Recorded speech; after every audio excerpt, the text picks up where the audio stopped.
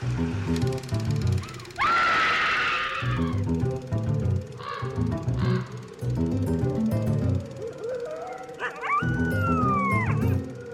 and welcome to Scream Scene, the horror movie podcast where we watch every horror movie ever made in chronological order and then we rank them from best to worst.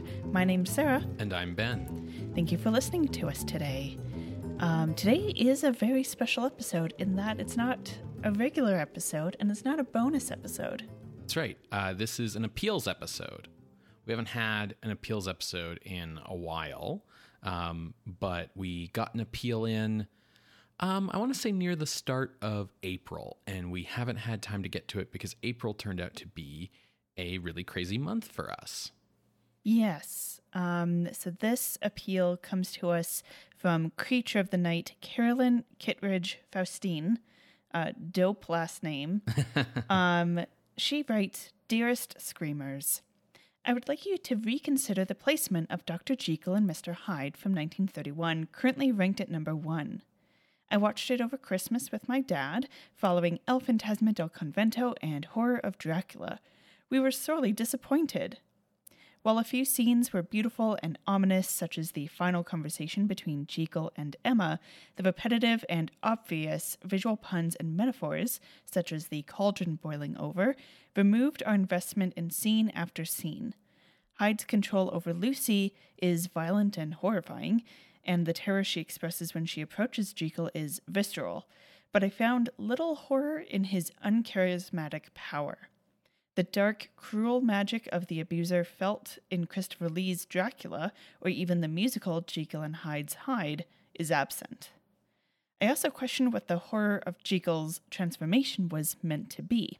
A regression to a baser human, shown through darkening of the skin, widening of the nose, and curling of the hair, seems unworthy of the top spot, and certainly not above Cat People or Gojira. Please reconsider Dr. Jekyll and Mr. Hyde, and its placement at number 1. So, absolutely, Carolyn, happy to do so. And yeah, that's a very detailed appeal, so that's great. Yeah, so this is a Come at the King situation because we've had Jekyll and Hyde at number 1 on the list for some time now. Yeah, the original episode is episode 27. Oof. So yeah, like 200 episodes ago. More than 200 episodes ago. And so it's 1931, so that's like nearly 30 years ago. Yeah. We're in 1958 currently on the podcast, and yeah, it has stayed very high. So I wasn't quite sure where to start, but I thought the easiest way would be to compare Jekyll and Hyde with Horror of Dracula, since Carolyn kind of refers to Horror of Dracula frequently throughout the appeal. Sure. First thoughts before we dive in? When talking about Horror of Dracula, Carolyn brings up like the idea that an abuser has like a dark charm, right? And, you know, Christopher Lee is sexy, and Hyde with his like tusks and teeth and, simian appearance is not. He's like super gross. I can see her point with this, but I will say that the movie never presents Hyde as attractive. Mm-hmm. Like from the get-go, Ivy is never attracted to him. The movie's not trying to make that point. The movie's not trying to like engage with that idea. She's immediately repulsed and afraid of him, and it's his money. It's his money and his like force and volatile temper that sort of keep her hemmed in, right? Yeah, a little bit of a class aspect as well, though you could point to him having money to throw around. But I mean, when everyone first meets Hyde before they see his face, they think, oh, a gentleman, and then he shows his face and they're like, oh God. Yeah, the thing about Jekyll and Hyde is, like, Carolyn talks about the obvious visual metaphors. So yes, the visual metaphors are really obvious, because that's how the movie is getting its point across, with showing you like, oh yeah, he's a gentleman until you see his true face. And, you know, that's one of the things about a horror movie that a horror movie can do that a drama can't really do. Mm-hmm. In a horror movie, you're taking whatever social points you're talking about and you're kind of exaggerating them to become monstrous. Yeah, a comedy will expand those points to comedic effect, which is where you kind of see the tie with like comedy and horror. I found Carolyn's question of like, well, where's the horror here? Very interesting. Because while I agree that the horror of Jekyll's transformation into a like ape-like creature is, you know, from a certain point of view, could be seen as very problematic in the sense of like, yes, he's becoming more simian, but then the racist caricature of like, well, darker skin and tying that to, say, African Americans, the way that the nose is shaped and all that. So I can see where, like, you know, there's concerns there. Not that Carolyn's specifically bringing that up. I think it's what she's implying, though, and I think we need to unpack that. And there's a lot to unpack there. Yeah. Because at this point, you're talking about sort of a question of like filmmaker intent versus what you as an audience member are bringing to it. Because I think, to me at least, it's clear that the intent here is they're trying to go for a visual that suggests that Hyde's baser instincts, his more animalistic tendencies, are visually going to be represented by like a more simian appearance, playing into like an evolutionary idea that, you know, this is the more animalistic version of man, and we're looking at things through like a evolutionary idea of, you know, modern man who has repressed those things, looks like this versus that. And I think that's a really interesting idea or way to show that, given we're set in like Victorian times when evolution and phrenology, I think is how you pronounce it, and all of that is like leading scientific thought, right? Obviously the movie isn't made in that time, but it's an interesting idea to visually show it that way. Yeah. Now, if we want to talk about the idea of like, okay, are they saying that when he's evil, he's black? No, I do not think so. No, I don't think so either. I think that the thing is that those dots, like connecting like a ape-like appearance to like a typically African appearance, those are dots that racist society has already connected on like a broad cultural level. And I think the thing to ask yourself is the movie making that point, or are you making that point? Is that something that you are bringing to the movie?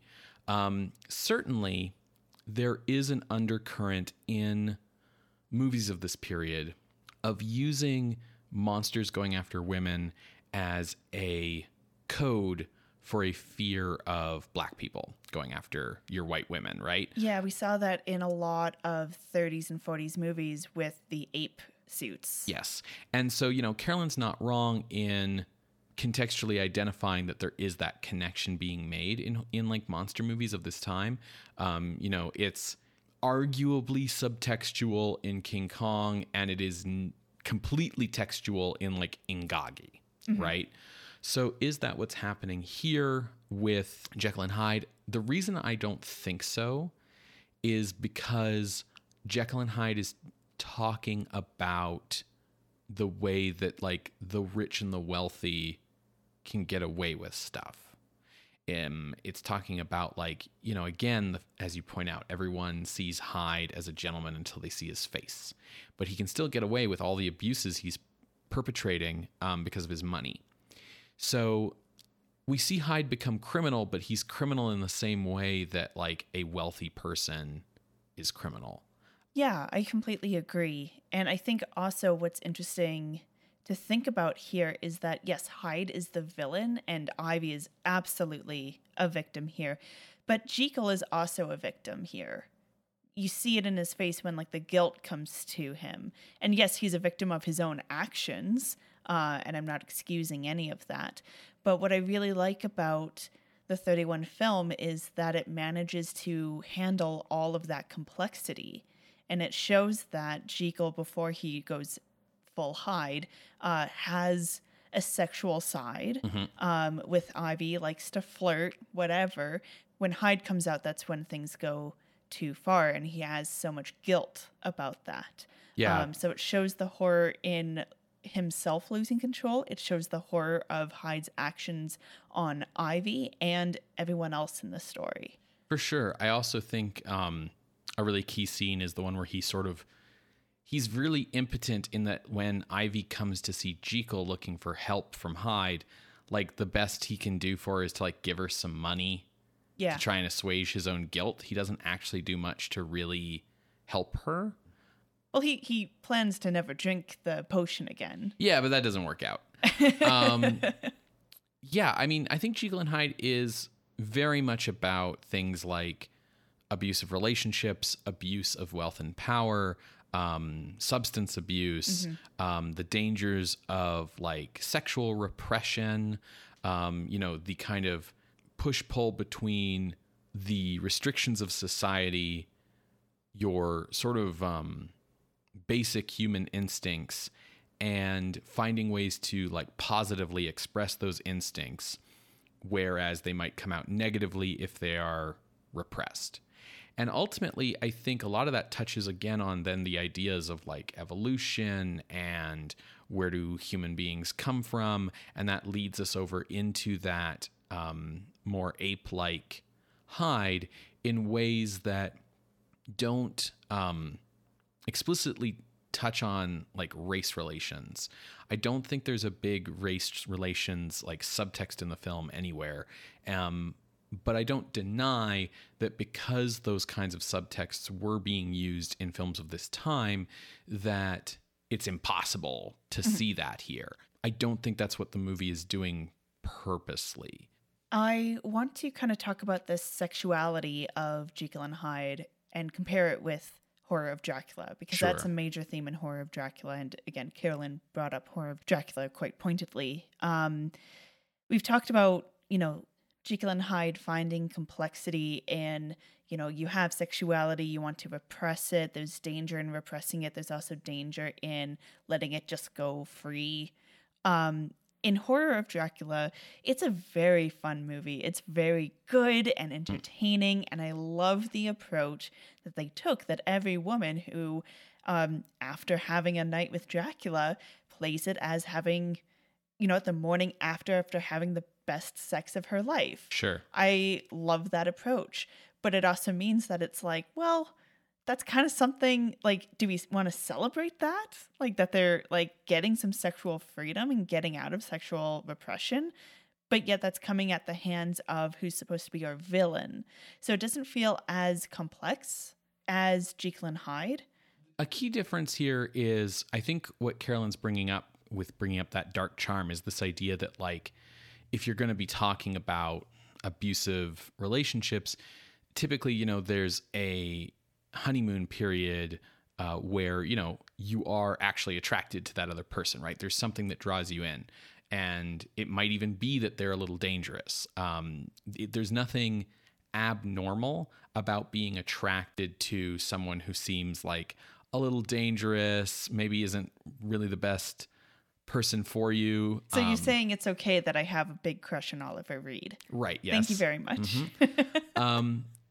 So I acknowledge like that's a thing. And so the thought process here is like, well, Christopher Lee is sexy and Hyde is not. He's a big monster. So the movie is like failing to represent that.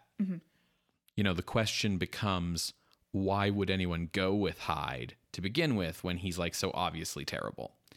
And so for that, I think you have to like back up to the idea that the movie is filled with obvious visual metaphors, which Carolyn also didn't like.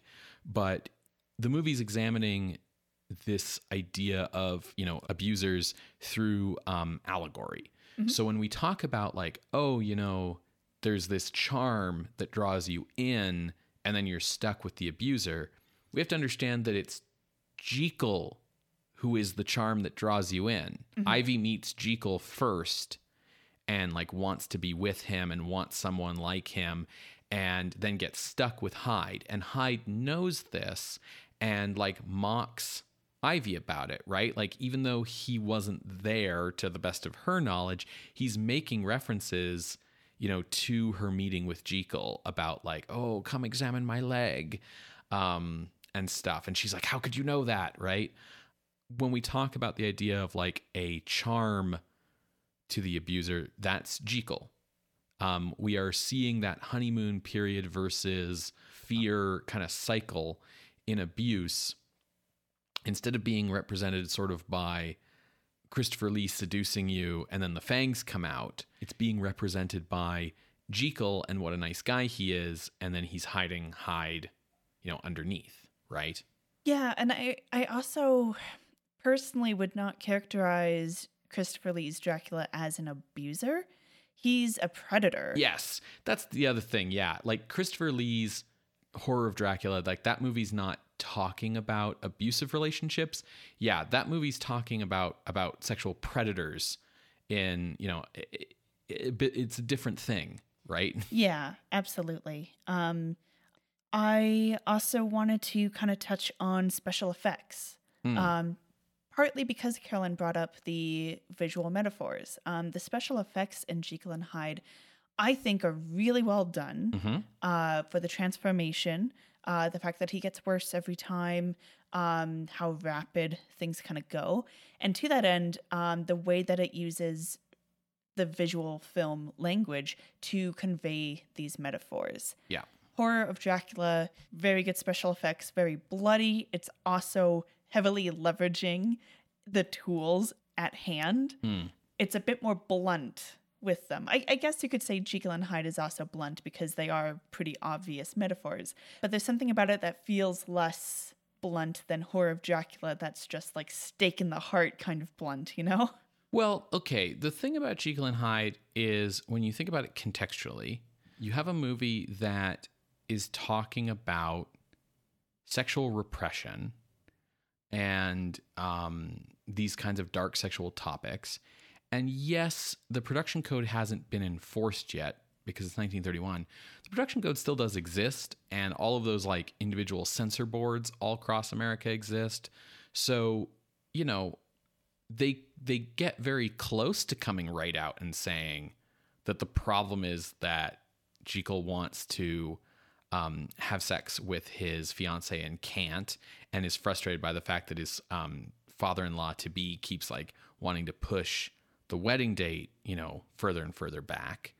But they can't quite get to it. They even have like Lanyon, for instance, sort of saying things like, well, it just isn't done, Jekyll. Those visual metaphors are there to help us get the point because we can't quite come out and say the point. Additionally, this is a very early sound film. So are the visual metaphors obvious? Yes. But in the context of film at the time, is it sort of necessary to be obvious with our metaphors? A little bit. Yeah. Right? If you were to remake that film today, you definitely wouldn't have the pot boiling over and things like that. But that's because, you can show and talk about so much more in a movie now. Yeah. Speaking about the pot boiling over, I personally really like that metaphor because, yes, it's boiling over because it's been, the lid's been stuck on it, but it's also boiling over and the liquid is putting out the fire underneath and literally killing itself because it will no longer be boiling. But part of why I really like the ending of Jekyll and Hyde is the fact that we're just stuck here looking over someone's body. They saw him turn into a monster, jump and attack, and then get shot. Now he's laying on the ground. And the movie ends with, yes, the pot, but also his butler crying. And it's just very somber versus Horror of Dracula, where, yes, it's still somber. We've still survived a pretty harrowing thing. But the breeding couple get together at the end. They pull her out of the grave. And Dracula is defeated, and it's kind of oh, here's the sunrise. Hope has been restored. Sure, yeah. I think, Jekyll and Hyde shows some of the unique things of the way we go through our movies by going through everything in chronological order and looking at things within the context of the time they were made and, how far are they pushing boundaries and what are they doing in the context of that time. Because that's very fair. 1931 is pretty far back. And Horror of Dracula is like the year we're in, 1958. So, the argument here from Carolyn has to do with the movie being a little bit too obvious. It has to do with like a notion about the Hyde makeup, racial caricatures that are sort of beneath what a film in the top 10 maybe should be going for. And then this idea that like they lost an opportunity to portray Hyde as charming in some way. And this made me think of the 1941 remake, where Hyde in that one is just kind of like Jekyll rather, with like wild eyes and crazy hair and sharp teeth, but like he's very similar. And we debated a bit when we talked about the 41 Jekyll and Hyde about the makeup and the idea of like, what do we like better? Because the thing about the 41 Jekyll and Hyde is he looks more human, which means that you don't quite have that like cognitive dissonance that you do in the 31, where like people react to Hyde in the 31 version as like, oh God, he's hideous. But like you find yourself watching and thinking like, wouldn't you react way more strongly than that? Like he has like tusks and shit. Like he's a monster.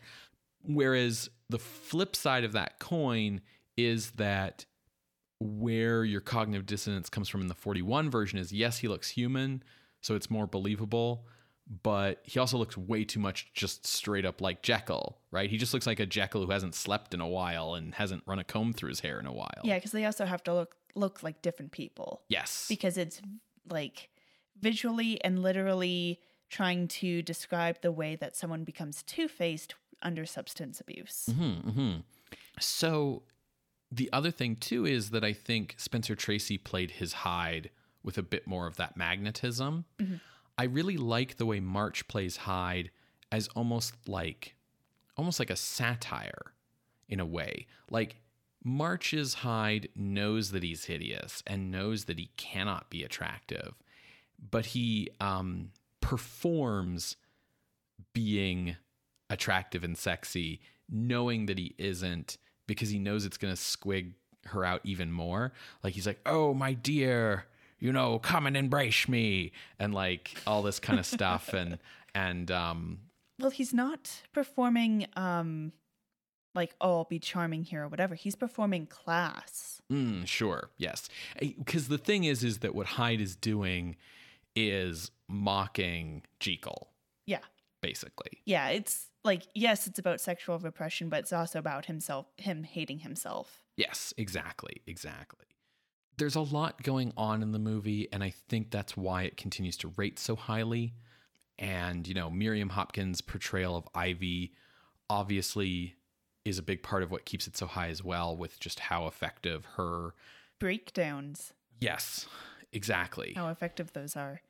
I mean, she milks whatever script she's given. If you've seen other films of hers, oh yeah, she's fantastic. Yeah, she's good in everything basically. To the point where she definitely overshadows Rose Hobart as Muriel.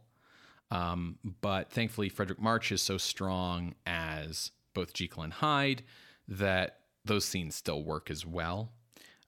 Rose Hobart just unfortunately is stuck sort of, I think, in a mode of acting that you see a lot in the early sound period of like that mid-Atlantic accent. Yeah. But even she gets her breakdowns. So I personally am leaning towards keeping Jekyll and Hyde at number 1, even after this conversation. I think if we wanted to compare it to something that has just as much meat on its bones for having this complexity and everything, would honestly be Cat People. Yeah, Cat People has a lot of the same complexity in its addressing of sexual repression, right? Yes. They're similar in that way. And the way it handles talking about mental illness, I'll say marital relations, but what I mean is like divorce or not to get divorced, that sort of thing, and handling that really respectfully and in like an adult way. Yeah, for sure. currently Cat People's still number 2, right? Correct. And if people want to go back and listen to Cat People, that's episode 98. Horror of Dracula is episode 232. Mm-hmm. And so ultimately, like, why do we have Cat People below Jekyll and Hyde? I think it was based on the power of the films being able to show each person's horror. So in the case of Jekyll and Hyde, as we kind of already talked about, Jekyll gets to show his horror at what he's done. Ivy gets a moment of horror. Rose Hobart's character gets a moment of horror. Like everyone, there's space for everyone to be a victim here. Cat People, it's very focused on just 3 people. White bread guy whose name I don't recall at the moment. He, like, even he's never really threatened. It's really the coworker. Yes. And Alice. Alice. And Irena has her fears, but then she also gets to show her reveling in this newfound power. Sure. And then tearing her doctor to pieces. But it's like, doesn't feel as complex, I guess. I think the thing is that I think Jekyll and Hyde can be a difficult watch. I think it sort of like forces the audience to confront some things and, you know, makes you watch these really difficult, harrowing scenes. Cat People is scary. It manages to be scary, but it's not as uncomfortable.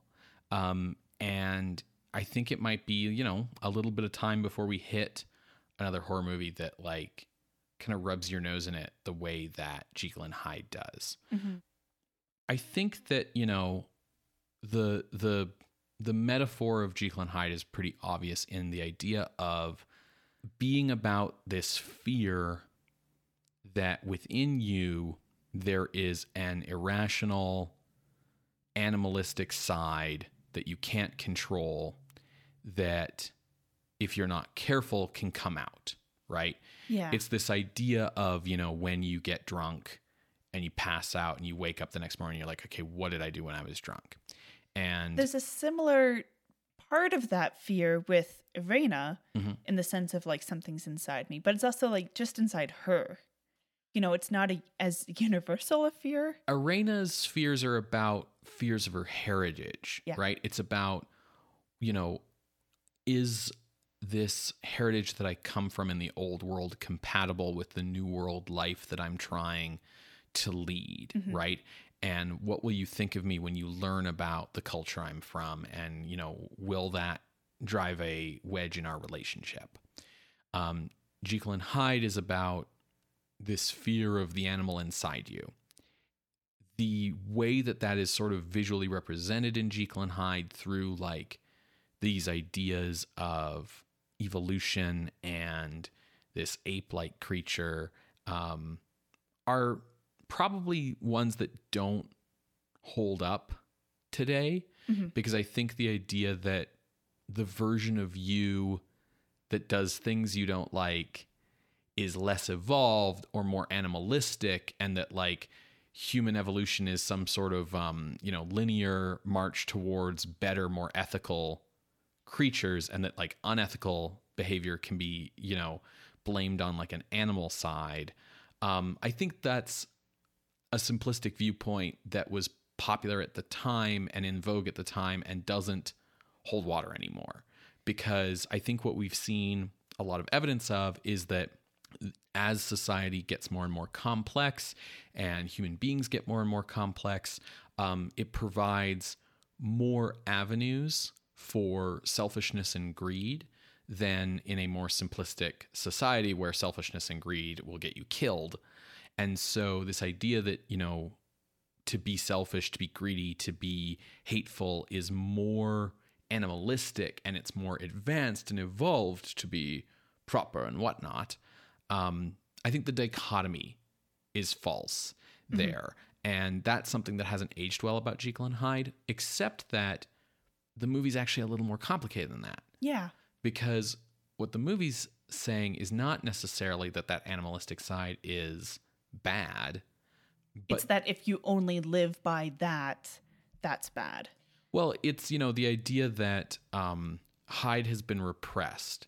And when he first comes out, when he first turns into Hyde, he's like super joyful, actually. Like Hyde is like super happy to be out, to be free. He spends, a moment to like enjoy the rain on his forehead and, just enjoy the fresh air and stuff. Jekyll's not wrong in thinking that, there needs to be a better balance here. Yes. The problem with Hyde is that he is so resentful of himself, right? It's the issue that Jekyll hates himself and he resents the repression. And so he takes that out on other people, right? I think, yes, if we were to remake this today, I don't think like the ape-like thing would really work. No, I think a better way of doing it is to make the Hyde more attractive, like make them everything that you kind of wish you were. But then that's also exacerbating like the worst parts of you. I'm pretty sure there must be a version that's done it that way. Yeah. What I do know is that no one, to the best of my knowledge, has ever done maybe some of those old 1910s short versions or whatever. But in the book, Hyde is described as smaller than Jekyll, because the idea is that like he's only part of the full person. Yeah. He's smaller and I think he's younger, and he doesn't look like a monster. He just looks like off. Like everyone's in the book's description of him is just that like there's something inhuman looking about him, but they can't really put their finger on it.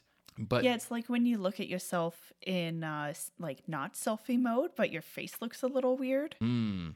I think the other thing about the book is that Jekyll in the book is middle-aged as opposed to a young man. The book's themes are not the same themes as the themes in the movie, quite assuredly.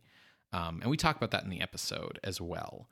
But all of this is to say, like, I think I'm comfortable with keeping Jekyll and Hyde at the number one spot. I appreciate the concerns and critiques that Carolyn brings up. And I think the important thing to acknowledge about them is that Jekyll and Hyde is not a perfect movie. It's not our goal for it to stay at number one forever. No, that would be so boring. Right.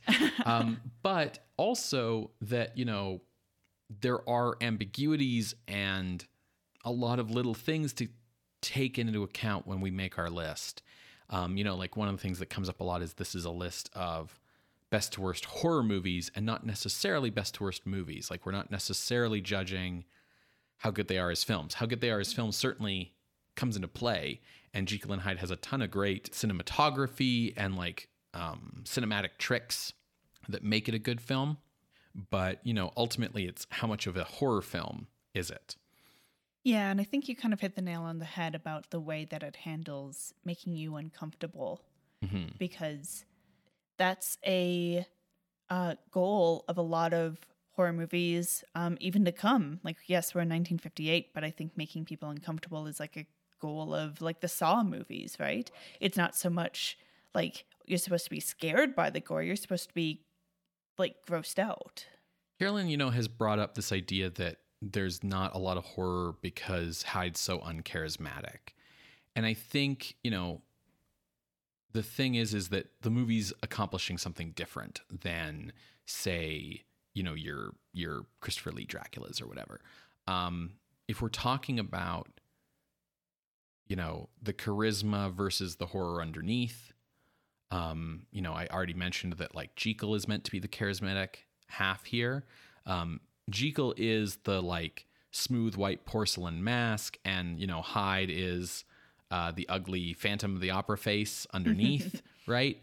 But I think the horror of Hyde in this movie is not about, oh, he's going to draw you in and you don't know what a bad idea that is, right? It's not picture Dorian Gray. Yeah. Where it's like, oh, he's so pretty and rich. And then it's like, but there's no soul there. That's not the horror. The horror is that she's trapped and can't get out because he's got so much more power than she does, being that he is a man, that he has money, and that he is physically strong. And so the horror that's being represented here is not the horror of, oh, he's dangerous and it's so easy to lose yourself to him.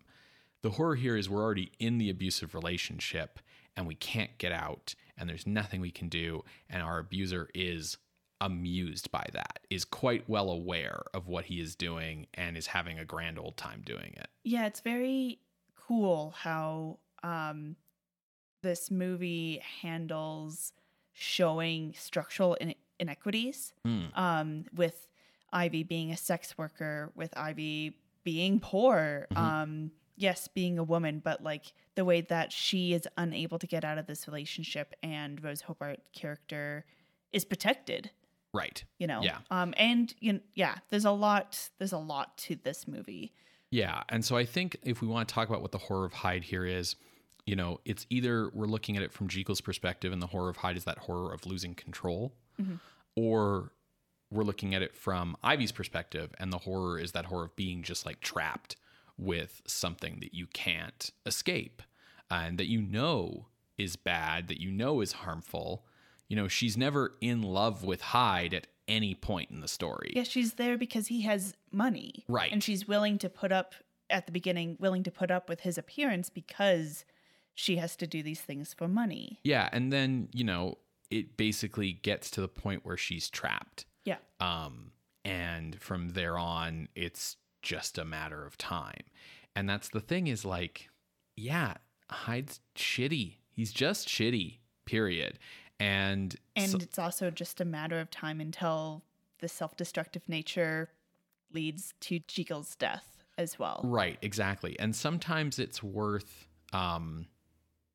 being really clear about stuff like that because, all we have to do is look at the high number of people who have, let's say, missed the point of stories like Dracula or Phantom of the Opera where like, hey, he's the bad guy.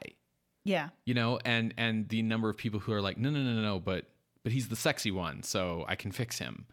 And so sometimes subtlety is for cowards, basically. Like, is Jekyll and Hyde obvious? Yes, but sometimes there is value in being obvious because, oh boy, do I see people miss like the obvious points of things very often. Well, thank you so much, Carolyn, for sending in this appeal. We really appreciate you taking the time. We really appreciate you engaging with the films, as well as with the podcast. Like, that's super cool. But I also really love seeing people engage with these movies because sometimes it feels like people have lost touch with some of these old classics.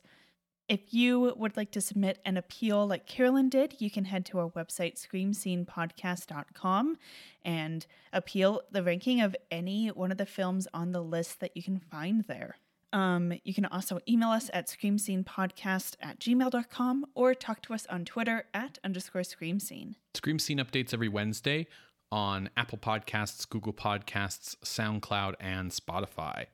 If you'd like to help the show out, you can do so by leaving us a rating or a review. You can subscribe to the show on our RSS feed. You can tell people about the show on social media. And you can help us out financially by heading over to patreon.com/screamscenepodcast, where you can become a patron of the night for as little as $1 a month. We'll be back next week with our regularly scheduled Scream Scene content. What are we watching again, Ben? Next week, Sarah, we are going to be headed off to merry old England with another Jimmy Sangster monster movie. It's The Trollenberg Terror. Right. Awesome. Well, we will see you then, creatures of the night. Bye. Bye.